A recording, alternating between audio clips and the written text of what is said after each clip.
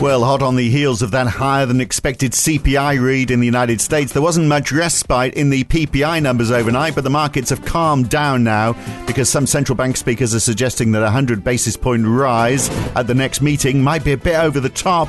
But the bigger question for us is, what will the RBA do next? Now the unemployment rate is below a level that they weren't expecting Australia to reach until the middle of next year. And to add to Europe's woes, Mario Draghi has resigned, or at least he's tried to. Get ready next week for a week of turmoil in Europe, that's for sure. But let's get through today. First, it's Friday, the 15th of July, 2022. It's the morning call from NAB. Good morning. Well, US stocks are down again, although not as bad as it was. They've actually regained from their losses earlier in the last hour or so, but they finished with the Dow down 0.5%, the S&P 500 down 0.3%, the Nasdaq an ever so slight gain. It's been a good day for Apple, up 2%, a bad day for banks. JP Morgan down 3.5%. The US dollar has lurched forward even higher, up 0.7% to 108.7 on the DXY index, the highest it's been since 2005, in fact, today. The mighty dollar is also at 1.1% against the Japanese yen, 1% on the Canadian dollar, 0.5% up on the Swiss franc. So against all of that, the Aussie dollar is down 0.2% to just below 67.5 US cents. The pound and the euro both down 0.5%. Smallish bond yield moves today. 10-year treasuries have climbed a couple of basis points up to 2.96%. 2 years have fallen almost 4 basis points to 3.12%. And Europe is split. Germany, France and the UK, they saw yields rise 3 or 4 basis points. But in the south, well, Italy is up 11 basis points for 10-year yields. Same in Portugal, 9 in Spain. You get the picture. And oil, fairly flat now. It was making reasonably large falls, but they've climbed back from that. So Brent is still just below $100, WTI around $96. And it's been quite a week, and it's not over yet. Quite a bit of US data today, including retail sales. Taylor Nugent joins us from NAB in Melbourne. And Taylor, looking over this week, much higher than expected US inflation, higher than expected rate rise by the Bank of Canada, quite a fall in confidence in the NAB business survey, middle of the week, the euro dropping to parity with the US dollar. Of course, the US dollar going even higher this morning. More lockdowns in China, adding to supply problems. None of this is good news. And of course, last Friday, we saw those job numbers in the US that showed that the labour market wasn't easing any. And then on top of all of that, Mario Draghi resigning in Italy today as well. And yesterday, maybe we should start with this. Those labour force numbers in Australia, they are tightening too. That was quite a surprise, wasn't it?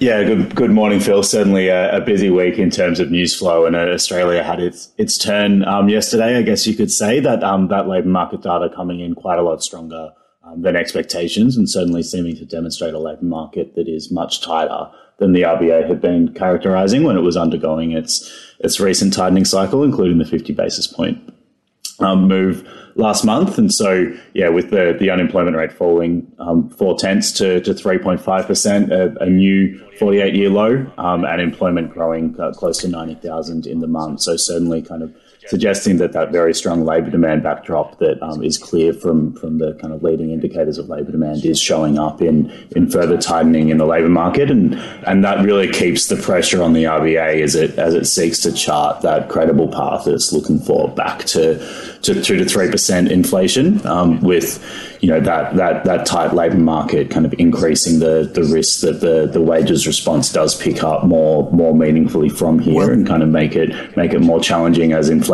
does start to fall back as some of those global factors wane. They will be reworking their spreadsheets, won't they? Because their forecast was that unemployment would get down to 3.6% by mid-2023. Here it is; it's lower than that right now. So.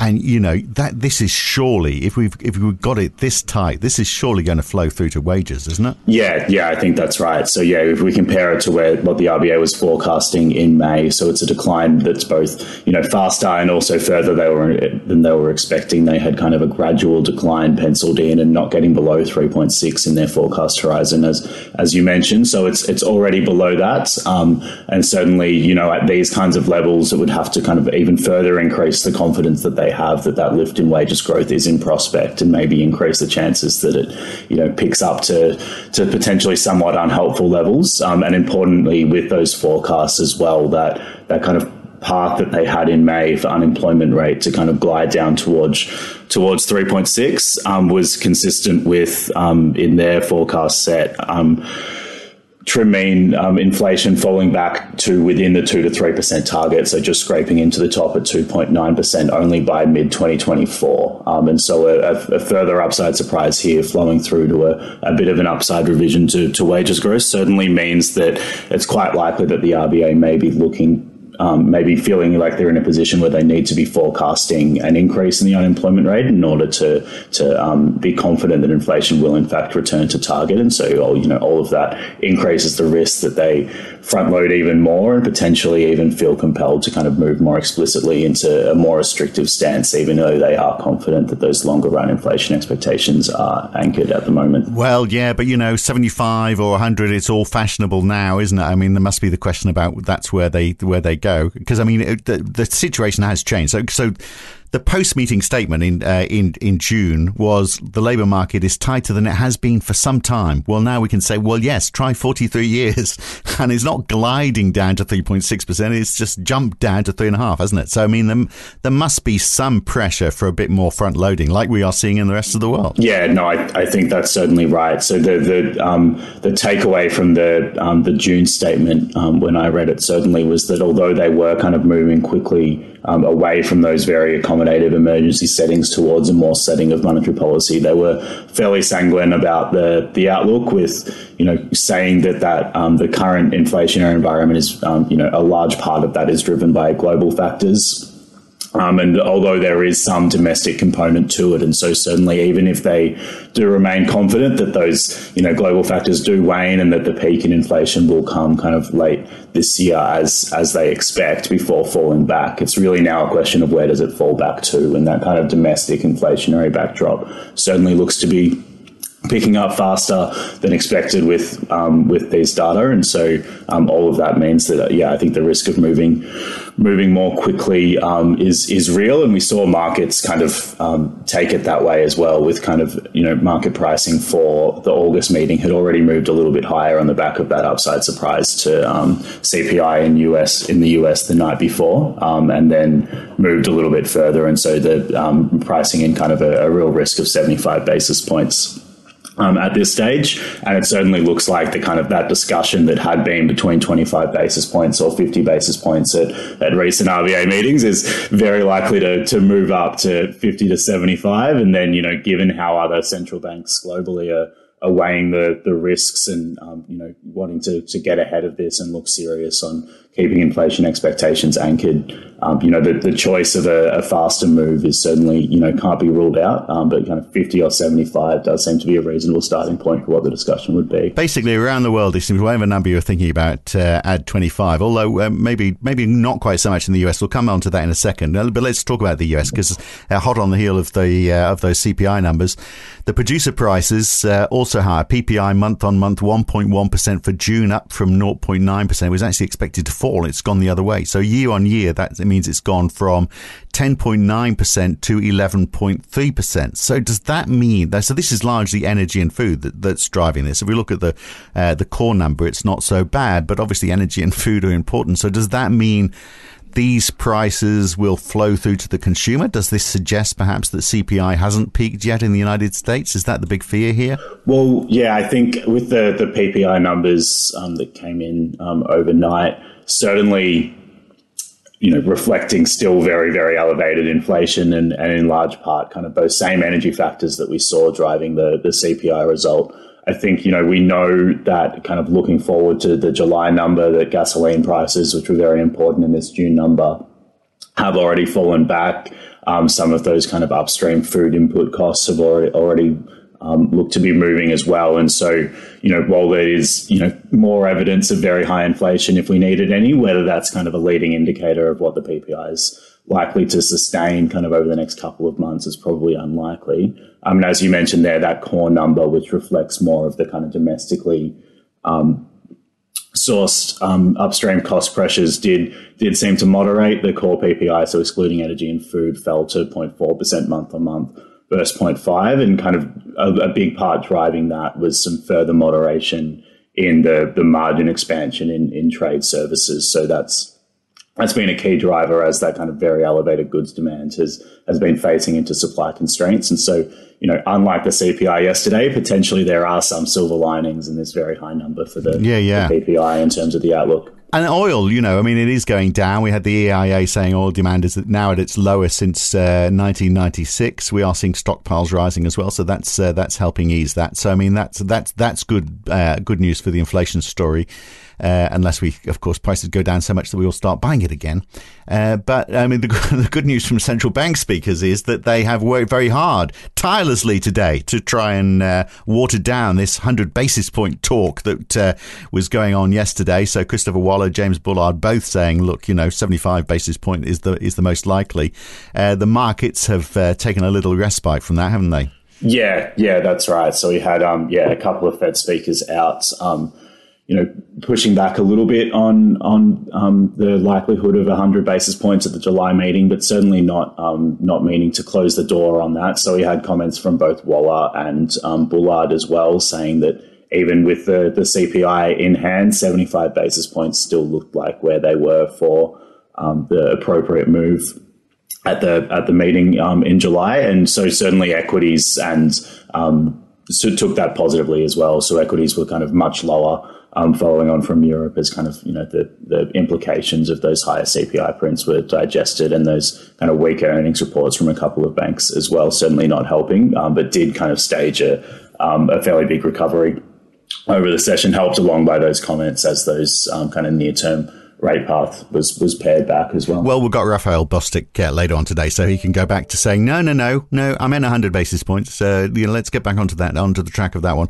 Yes, you mentioned the banks. JP Morgan, their earnings a lot weaker than expected, but their CEO, Jamie Dimon, he was out today saying, he reckons that even though, there's this chance that they are going to have to weather an economic hurricane, that consumers are going into in better shape than they were, for example, in 2008 and 2009, because people aren't quite as leveraged as they were then. We've got loads of savings. So, that might be what guarantees a soft landing, but we'll see. There's no guarantee at all on that at the moment, is there? Let's look at Europe very quickly, because Mario Draghi has resigned. Well, he tried to. As the Italian Prime Minister, he won a confidence motion in Parliament, but then the Five Star Movement vetoed a bill that he was trying to push through to try and get to help people cope with the rising energy bills. And so he resigned because he thought, well, if I can't work with the Five Star Movement, what's the point? But the president has refused to accept his resignation, so it's just turmoil there. They could be going to the polls. He maybe become a caretaker prime minister, just like Boris Johnson. I tell you, it's just this is just adding to the concern, isn't it, in Europe? Just mixed with all the rest of the uncertainty, this is the last thing they need.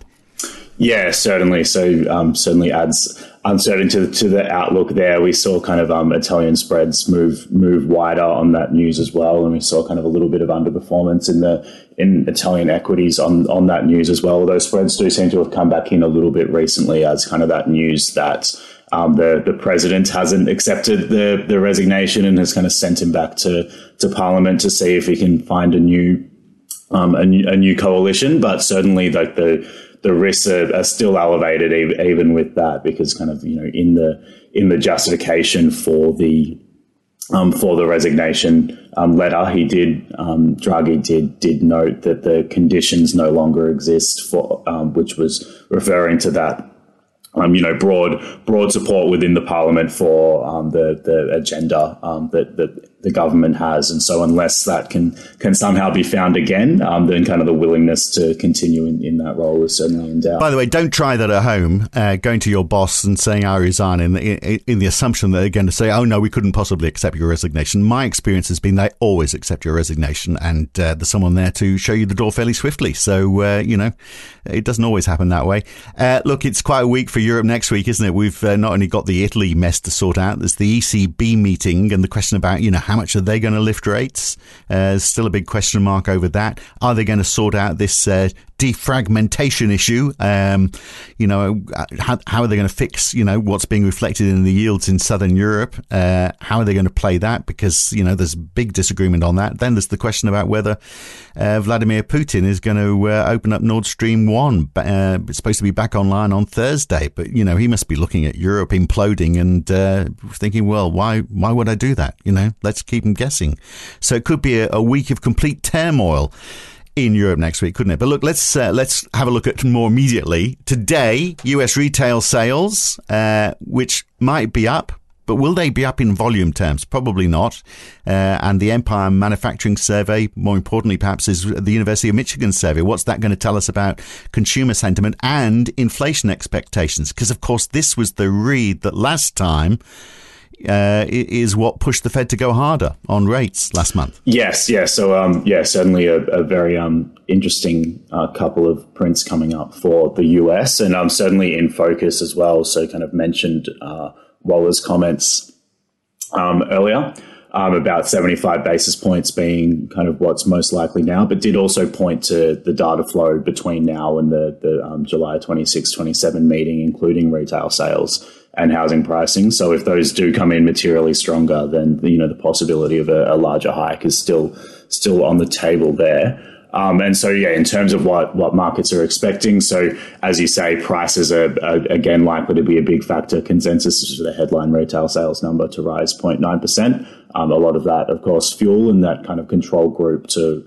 rise a much more modest 0.3%. So probably in volume terms, suggesting kind of continued slowing there. And then the other key data prints to watch out for overnight is that University of Michigan consumer sentiment number. So in terms of the headline sentiment read, likely to stay, mired in fairly gloomy territory somewhere around its current 50 level. And then that in 5 to 10 year inflation expectations read will also be very closely watched. But, after the experience last month, the usual health warning that kind of these preliminary numbers are subject to revision as well. Yeah, absolutely. And lots from China as well. We haven't got time to discuss it today, but GDP, industrial production, retail sales, fixed asset investment. So are they preparing to invest for life without COVID, should they ever get to that? And the G20, this is going to be interesting. So the finance ministers and the central bank governors are meeting in Bali today and tomorrow. I wonder if the governor of the Central Bank of Russia is going to show up to that. That's going to be fireworks to watch. Anyway, we'll leave it there for now. Good to talk. Thanks for coming on, Taylor. Catch you again very soon. Thanks, Phil. I do wonder why we've even got a G20 at this point in time. G19 sounds like a nice round number, doesn't it? Another busy week next week, so join us on Monday morning for that. I'm Phil Dobbie for NAB. Have a great weekend. See you on Monday.